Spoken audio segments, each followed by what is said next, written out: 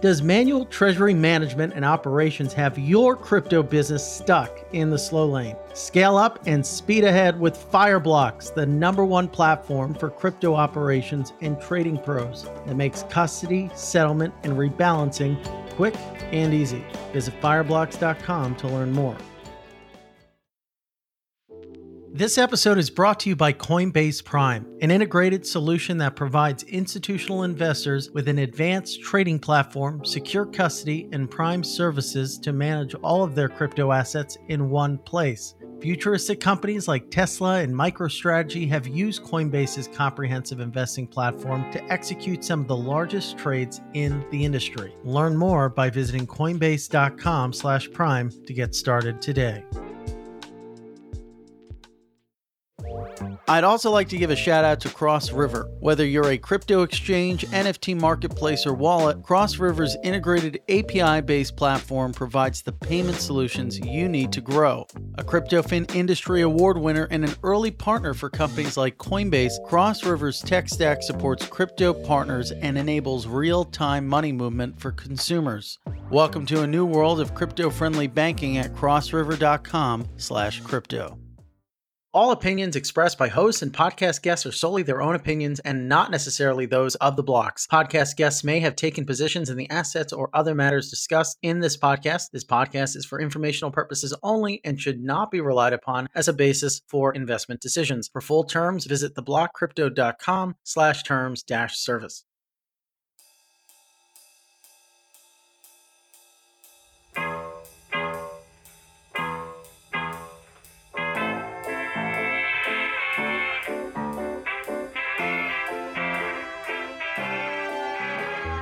Ladies and gentlemen, welcome to The Scoop. I'm your host, Frank Chaparro, editor-at-large at The Block and recovering from a late night of NFT NYC.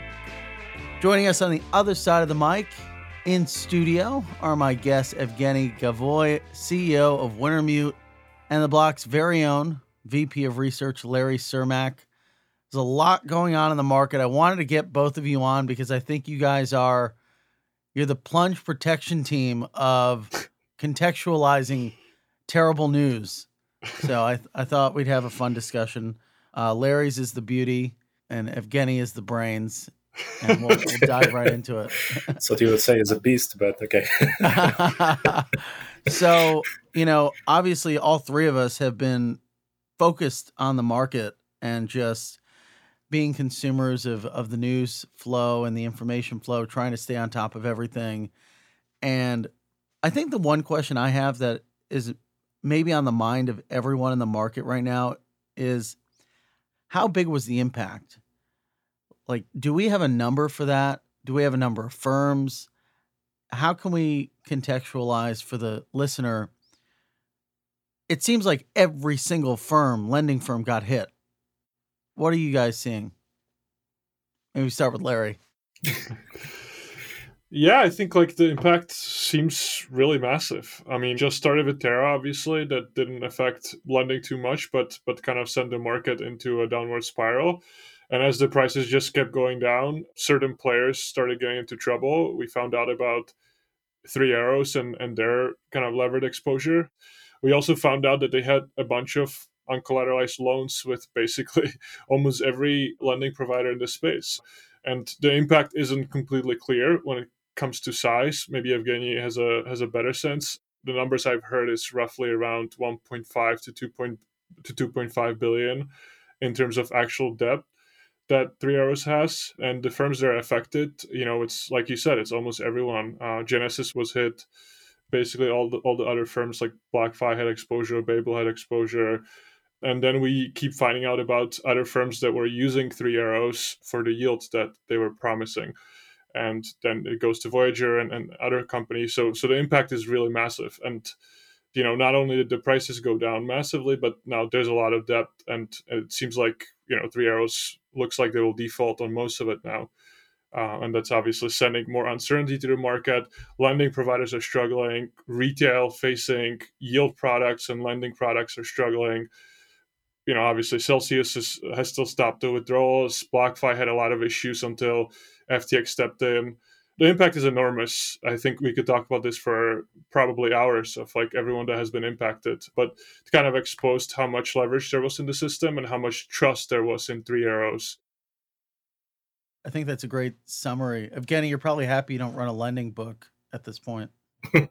Well, I mean, definitely. I think that the number will be way above 2 billion, to be honest. Like just from hearing like what we know, I think it's already something about roughly to 2. And there will be definitely like more spillover effects. And I don't think like we will see like a lot of big casualties, but I think there are like a lot of smaller firms in the background that nobody will even knows about that will quietly die. Mm-hmm. Like funds? Not even funds. Like, I mean, we've seen those threats from like trading firms that operated under Three Arrows umbrella, for example. We've heard the rumors about protocols giving them treasury to manage. And so, like, we won't hear about a lot of them, to be honest, because like they're all under the radar. And that to me is also kind of tragic because a lot of those would be startups almost, pretty much. And now they'll be dead because of this trust thing. And it's obviously quite ironic because we like our space is trustless, but everything still runs on trust, and a little too trustless. Yeah, but it's like trustless in a different sense of the word, unfortunately. Meaning a lack of there being a deficit of DYOR. What I think is really interesting is that, like Evgeny said, we just don't know the impact, and we likely will not know it for a long period of time. Like Voyager just came out today, obviously, and said they have roughly like $650 million Three Arrows owes them. But we don't know how much, Genesis lost. We don't know how much BlockFi lost. We don't know how much Babel lost, how much like all these other firms lost. It's basically just speculations, and maybe there's some estimations, but the numbers are still kind of unknown, and it's really crazy. Like Evgeny said, it was trading firms, it was lending firms, it was protocols. Like we basically found out that Three Arrows, it was like the lifeblood of a lot of these things. No one knew about this. Were they like behind these juicy yields that these retail platforms could offer? If you look at like all the free market lending platforms, like you look at Aave, Compound, you look at like the rates that Genesis was providing, you're probably at around like 1% to 2% maximum. And then you look at all these like retail facing platforms like Celsius, Nexo, whoever else, even Voyager, and they're offering like 10 to 15%. So probably, right? Like that yield has to come from somewhere, and now we're like slowly finding out. Some of it was from risk DeFi strategies, some of it was from yield farming, but now we're increasingly finding out that Three Arrows was behind some of this. Like now it's very obvious that it was providing the yield for the Voyager product, and we're finding out that these were unsecured loans, which I don't think really anyone knew. Like Frank, you and I talked to the CEO of Voyager, a month ago, basically. And he told us this is where the yield comes from, but we had no idea that this was uncollateralized loans. And I don't think anyone really knew that. Like, at least we would have thought that him and others, and that's what's so shocking and almost eye-watering about this entire situation is fooled is too strong of a word, but they fooled everyone, except for Evgeny, was caught on the wrong side of this. And so what's interesting to me is, and maybe we can get Wintermute's perspective on this, did anyone look more than surface deep at these guys' balance sheet? Was it just like, oh, I'm Sue and Kyle. Okay, you're great. Pass KYC, pass all that. You're a great counterparty. You're good to go. How can that happen? Well, the challenge is because it's not a decentralized system. It's not like super visible like it would be on a blockchain. Like basically the Three Arrows would come to, let's say Genesis, for example, say, okay, I'll borrow, I don't know, half $500 million from you guys, and say, okay, like fine, go for it. And then they can make rounds with, I don't know, 5 or 6 other lenders, do the same thing. They might, for example, borrow it against a different entity, so they wouldn't necessarily see it on a balance sheet. Also take into account that those lenders are not talking to each other most likely because it's obviously competitive. Yeah. Because like nobody is not going to say, oh, I'm lending 500 mil to Three Arrows, because then they might go after Three Arrows and try to... Is it possible, not to interrupt you, but is it possible for, let's say, one of their holding or affiliate companies like TPS, which is their market making type of unit or OTC unit, could they have borrowed from, let's say, Genesis, okay, pass that money along to Three Arrows? So now it looks like Three Arrows has $5 million in cash on their balance sheet? Yeah, I mean, that's it. Like, we don't even know whether Three Arrows has been truthful representing their balance sheet because, like, I don't think there was any audit behind it, for example. So they could have sent like whatever numbers, and we'll know like maybe there is a fraud case there as well. Like, who knows? Like, I'm purely speculating. I haven't seen any balance sheet from Three Arrows at all, but like it would be a possibility as well because like from us we are doing well. Not I wouldn't say the same, but like we are also borrowing uncollateralized from all the same lenders.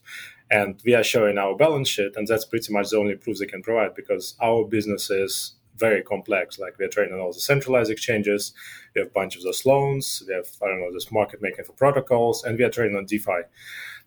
It would be like close to impossible for somebody to map it together and understand what our real leverage is, even if they had access to all our exchange wallets and decentralized wallets. Would be like super complex. So they have to rely on us to provide them, well, truthful data in the form of balance sheet. That sounds scary. Yeah, but even on top of that, I mean, there are rumors, like Evgeny said, like these are just rumors, but there are rumors that Three Arrows was taking loans like, a few weeks before this incident from like, their trusted partners. They're like friends effectively, like close firms to them. And some of them claim that they kind of overstated the AUM and they also didn't disclose these like risky over-levered positions, right? So you also run into this issue of like, if you're lending from a firm that is really close to you or from partners that you work with for years, like they're probably not going to second guess, $20 to $50 million Bitcoin loan because you've just worked with them for a while. And that I think is the problem, is that a lot of these counterparties, a lot of these lenders, they didn't know, they didn't have visibility into, that they had this potential issue. And I think we're going to probably gradually find out more about that as this gets probably talked about more in Singapore. I have almost no doubt that this will go into court. Obviously, it's like there are going to be lawsuits, and eventually we'll find out exactly what it was. But right now, it seems very obvious, at least from the companies I've talked to, that they really had complete blindness into what the book looked like, and it was only Sue and Kyle who had visibility into that. Well, because it's such a small company, right? Like it's sub 10 people. Such a small company. No, it was like 5. Yeah. It was like 4 or 5. It was super small. And I remember when we were in Lisbon last year, there were speculations that they're at like 20 billion AUM. But the more that like I talk to people, the more that I find out, like a lot of these estimates are probably massively overstated. And also what I always assumed, and also the reason why I was so skeptical when we found out for the first time, is that the general consensus was that this was mostly their capital. It was not like that known that they would be, taking on loans in this size. And then I mostly assumed that, most of it was like collateralized in some way. I couldn't have predicted this. And I remember, Frank, when you messaged me last Monday. Are you gonna eat crow right now? Yeah, I thought like that was the most ridiculous rumor I've heard. And, I've been in crypto for like 5 or 6 years or something full time. And Celsius, I believed, Voyager issues, BlockFi issues, like all that was kind of obvious. But this was like something that really caught me off guard. I don't know about Evgeny, but like I wouldn't have guessed this. And the more I kind of learn from different parties, the more like shocked I am that this is even possible. Like it's really like there was so much lies and deception. Yeah. It's just shocking to me, honestly. Are you surprised by the deception?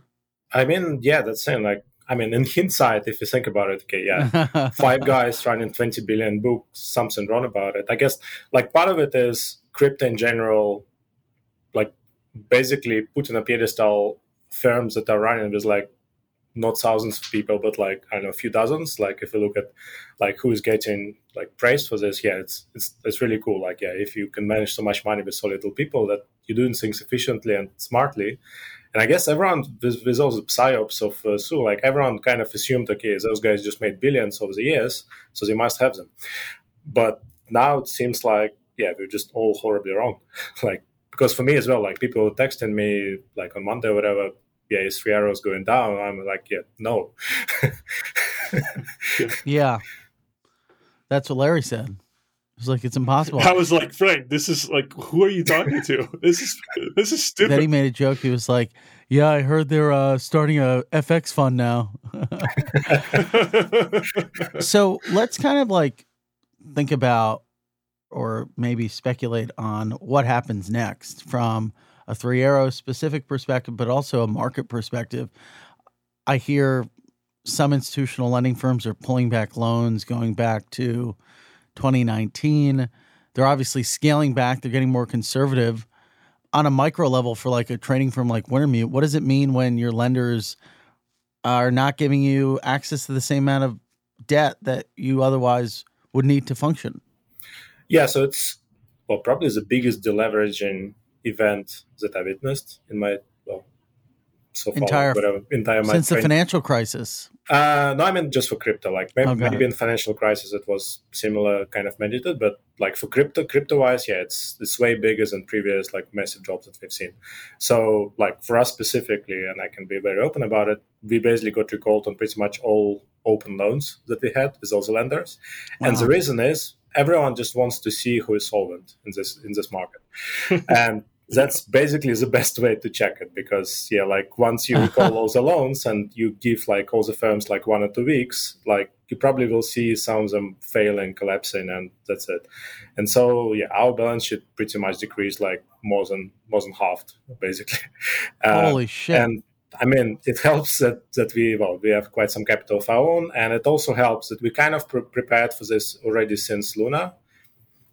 And like the best way you can prepare for it is not to lock your money in long-term bets. And I think that's what Three Arrows did as well, unfortunately, like because they had money in staked ETH, they had money in GBTC, and basically how we prepared ourselves was just not to put anything into like a liquid long-term bets. I don't know, like some longer-term future positions, option positions, something we would need to hack out when those calls come. So like unfortunate situation for us is like over the last week or so, we just had to be very selective with opportunities that we execute on. And I think that's the case for most firms. Having trouble keeping pace with the crypto boom? When your business is scaling up and your portfolio is growing, you don't want to waste precious time on manual treasury management or settling and rebalancing. Fireblocks can handle that for you with smart, scalable solutions for your crypto business, along with industry-leading security and expertise. They'll take care of the back end so you can focus on the big picture. Visit fireblocks.com to learn more.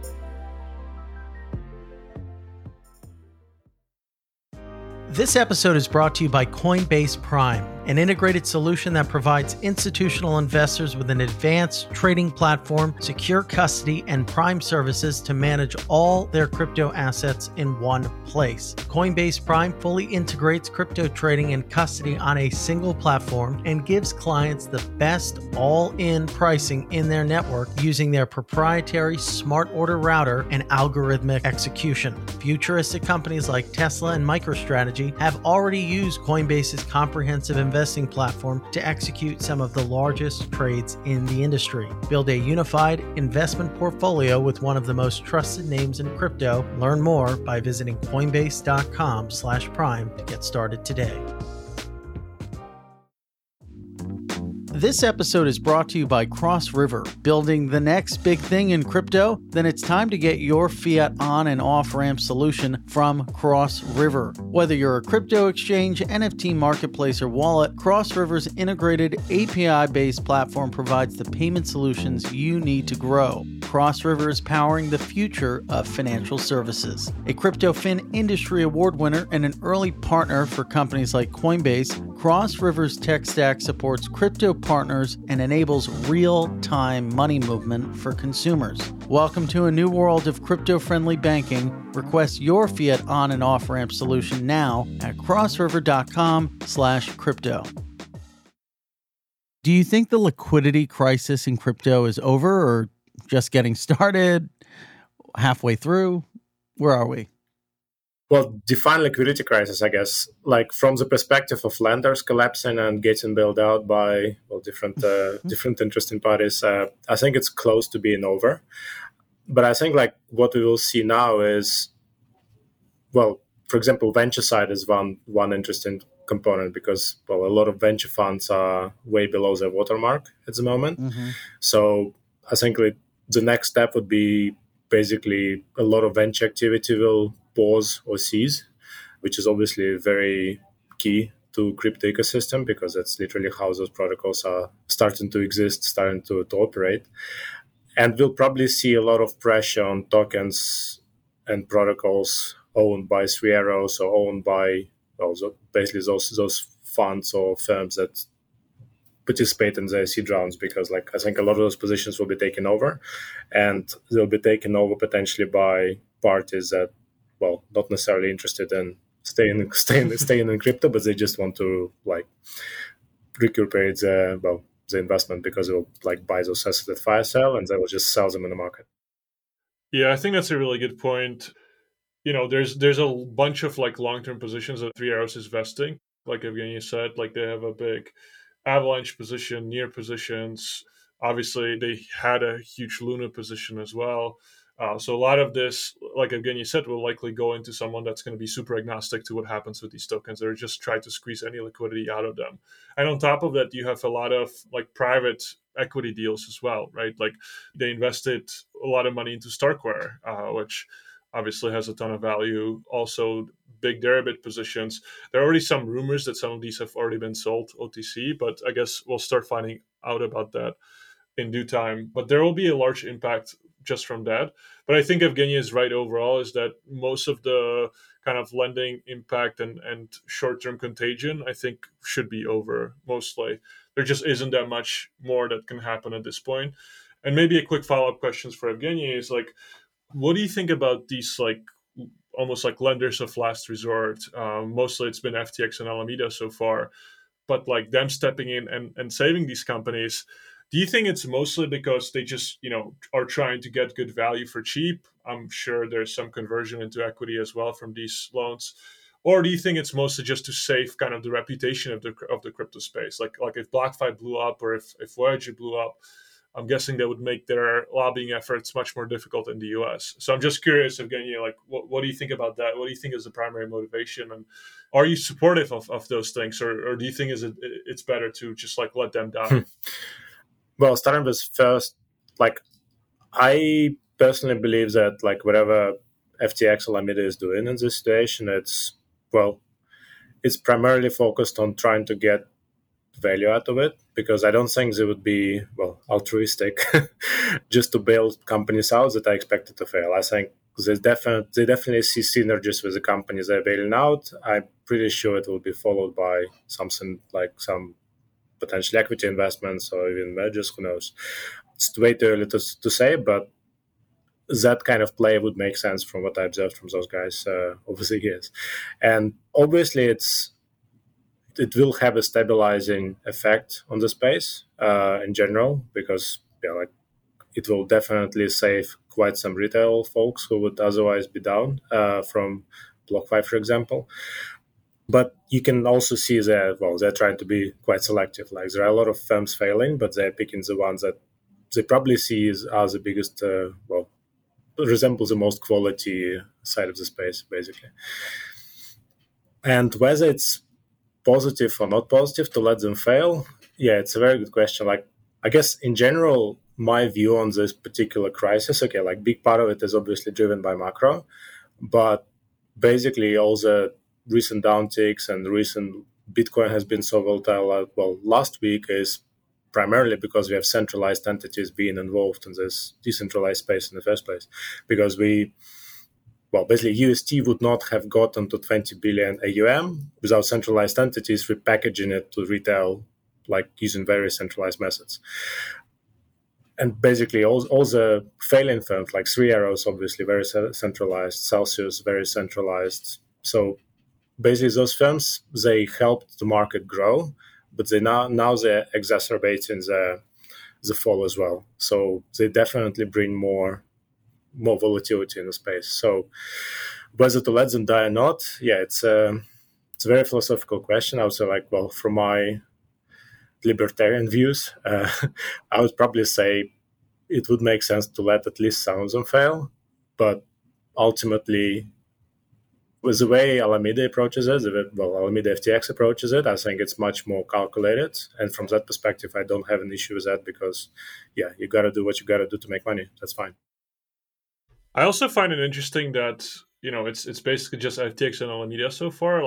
other giants like Binance or Coinbase, they've been pretty quiet so far in terms of like just picking up some of these companies. It's a good point. It makes you think about like the juxtaposition between FTX and Coinbase right now is pretty stark. And when you think about what the market will look like coming out of this crisis, FTX Alameda was already sort of at the center, but now this is certainly cementing their position at the center of the market.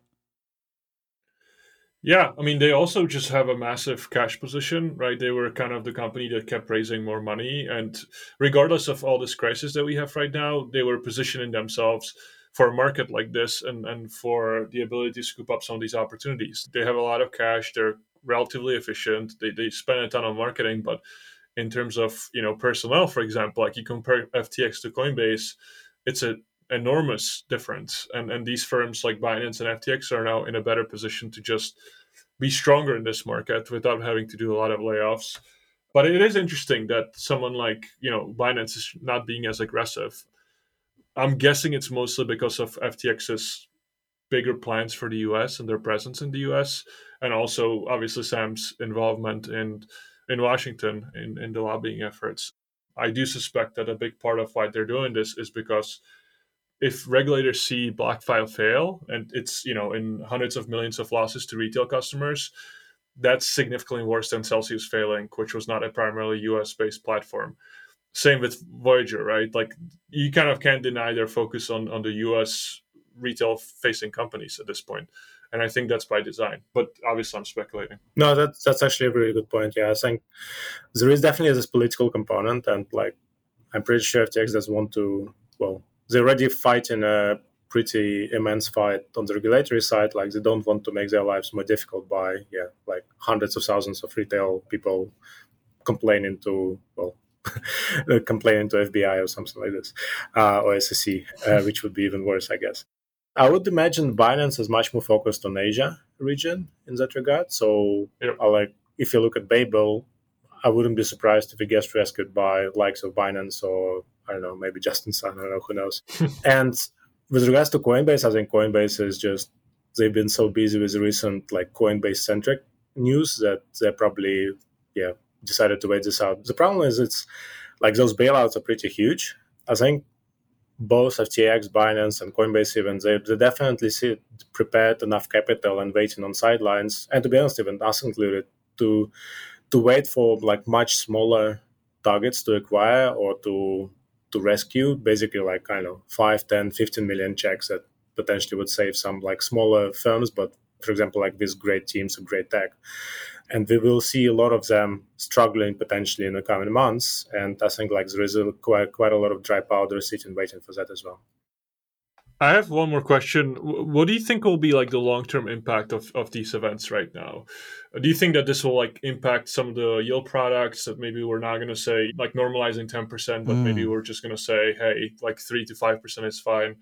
Do you think there will be other impact on kind of like you said, like companies just being more suspectful of some of these risks? Like Frank was kind of alluding to, like maybe doing more diligence checks of balance sheets. Like what do you think overall will be the impact of the last 2 months on the future of crypto? And do you think that it actually will make it stronger, some of these really like almost black swan events?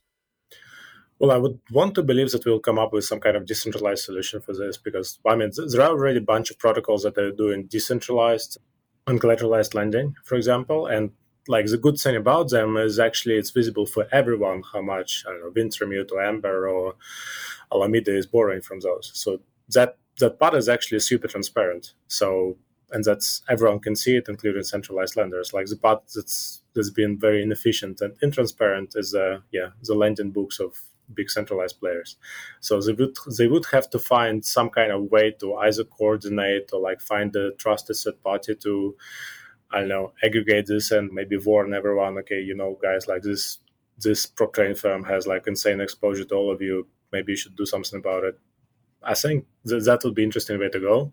Another obvious way to go is regulation. And then like we can obviously all get regulated, especially the lenders, with like just based on how much they can lend, for example, in unsecured basis. Because if you look at TradFi space, it's a very it's a pretty regulated activity, and it's pretty, it is also transparent, but it's like there are a lot of checks and balances in place from regulator side. I was surprised to see Ryan Selkis come out during a recent Spaces on Twitter and say that we need to increase regulation on these retail brokerage platforms, given the risk that's sitting behind them, and decrease the amount of regulation that would oversee or pertain to decentralized lending and exchange venues. This is a person who's been very vocal about being anti-Gensler, anti-regulation, and before the crisis went out on Fox and all sorts of different outlets talking about this. But even he's calling for more regulation. So I feel like it's inevitable that these brokers are going to have to either take a lot of risk off the table, which means less yield, which means probably less interest from customers, or they're going to have to structure themselves similarly to a bank or something. Yeah, I think I agree with that generally. Is what I think is definitely important, and then what needs to change is that these like retail facing lending and yield platforms like Nexo, Crypto.com, BlockFi, and all of these, Celsius as well, it's really ridiculous that they position the yield as like something like unbank yourself. Like this is like a sure thing. That like almost all of their ads and all their marketing is focused on this. Like, hey, you're making yield and it's relatively low risk. And behind all of that, they're doing these like really sophisticated, risky DeFi strategies, risky yield farming, borrowing on centralized exchanges, some of these even under collateralized loans, using Luna, for example. Like Celsius was lucky enough to exit in time. But how crazy is that like on top of these products, you have this marketing that's like, this is very low risk. Like you guys should use this because it's decentralized. It's like, this is DeFi, bank yourself. Well, the debank yourself is just such utter, complete bullshit. Yeah. It's literally a bank. It's literally everything they do. Their former chief financial officer's LinkedIn. Oh, it's way worse. If you look at his LinkedIn, it's like a list of all of the functions he oversaw, and it was OTC trading, structured products. I'm like, how the fuck is that debanking yourself? That's literally the stuff that a bank does. Yeah. So I'm not a huge believer in like massively increasing regulation, but I am a huge believer of like this needs to change. There needs to be some oversight of how truthful they are in disclosing some of these risks, which products they're using, and maybe even like risk scoring. I think like it's absolutely crazy that a lot of these people in Celsius were like completely blindsided. Same with BlockFi, everyone else, and also in this environment when you're earning like 10% APY, because there's not enough visibility right now, a lot of people are just withdrawing funds because it's not worth the risk when you don't know what the health of their book is, or when you don't know what they're doing in the background and how much bad debt they have. So I think that this absolutely has to change. But I would agree with Selkis that like decentralized protocols, those should be less regulated, obviously, and we should push for transparency, I think, instead of regulation and some sort of oversight over how much they're fulfilling that. No, I agree as well. Like, I'm not a big fan of regulation, as some people know. But yeah, I mean, if you think about centralized crypto lenders, they kind of do the worst of two worlds in them, because they do put your money in DeFi strategies, but they do it in a way that is completely transparent, and you actually have no idea where they go, removing the transparency factor and the freedom factor that DeFi offers. And at the same time, they don't offer any protections that normal bank would give you in terms of being regulated and also having some kind of insurance on your accounts. So yeah, it doesn't look great. One more question I have for you, Evgeny, is what do you think the impact on DeFi will be? So like on one hand, obviously, this is almost like an advertisement for DeFi because you have more transparency, you have more easy ways to check if these protocols are healthy. But on the other hand, a lot of these centralized protocols, centralized companies like Celsius or Nexo, all of these have basically been one of the biggest customers of these DeFi protocols, right? Like this was effectively a retail-facing front end. They use a ton of Aave, Compound, even Yearn, and a lot of these protocols. So what do you think the impact for DeFi will be after all of them kind of de-risk? I think overall it will be So, okay, one thing I can see how it will be helpful is at the moment, well, basically previous 1.5 years or 2 years, we actually didn't know whether there was a product market fit for a lot of decentralized protocols because, yeah, if big chunk of your TVL is, I don't know, theoretical Celsius, like have you really achieved the product market fit? Because like it's basically your product being repackaged. So now they will actually see like what real TVL is there, what real use cases there. Like we'll probably see better yields on average because like there will be much less of those centralized players being involved in this. And it would also force them to actually work on something to make it usable by people who are not necessarily like crypto native, for example, because I think like a lot of protocols potentially grew complacent because they saw, okay, we have like billions of TVL, let's chill and relax because everything is going fine. Now they will see like a big chunk of it disappearing and will be forced back to building. So that's nice. And I guess to me, yes, that's the main outcome of this. Can I ask you a tough question? Yeah. Or put you in the hot seat? So when everyone's talking about how this, shines a light on how DeFi is more transparent, less opaque than centralized finance.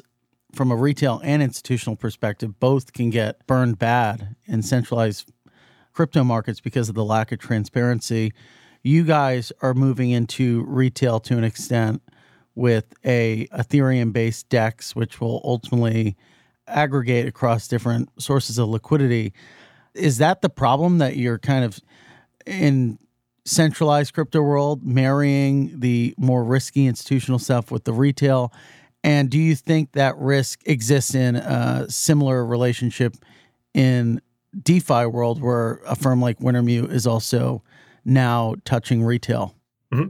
Well, I guess like it makes sense to explain a bit because like we did some communication about it, but I think it kind of like drowned in negative news of the last 2 weeks. But yeah, we have like what we are doing. We are incubating a decentralized protocol. The ultimate goal is basically be an aggregator. I mean, actually, let me rephrase it. Like that would be the first goal for it to be aggregated, but the like philosophical and mission kind of saying is we want to create a protocol that will allow for a seamless transfer of value across blockchains effectively. And it will do it by integrating with other DEX protocols. It will be completely decentralized. And like while Wintermute is incubating it, Wintermute will have some stake in it, but it will be nowhere near controlling stake. So the goal is for it to basically help it fly and then, let it fly on its own, like in say 3 to 6 months. Much like, you've seen other big prop trading firms doing with some protocols as well. And that's our first foray into this. Like the goal is obviously for this protocol to be reliant on Wintermute in terms of liquidity to a degree, but relying like much more on overall DeFi ecosystem for liquidity.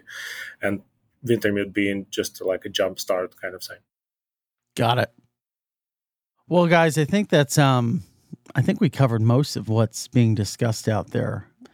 Hopefully this is the end of the carnage, but if it's not, we'll have you back on, both of you, for another discussion. We've been joined again by Larry Cermak and Evgeny Gavoy. So good to have you both on. They already know where to find you guys, so we'll skip over that part. All right. Thanks, Frank. Thank you. Thank you, Frank. It was fun Doom chatting. We'll be back with you guys again with another great episode of the show. Have a great day. All opinions expressed by hosts and podcast guests are solely their own opinions and not necessarily those of the blocks. Podcast guests may have taken positions in the assets or other matters discussed in this podcast. This podcast is for informational purposes only and should not be relied upon as a basis for investment decisions. For full terms, visit theblockcrypto.com/terms-service.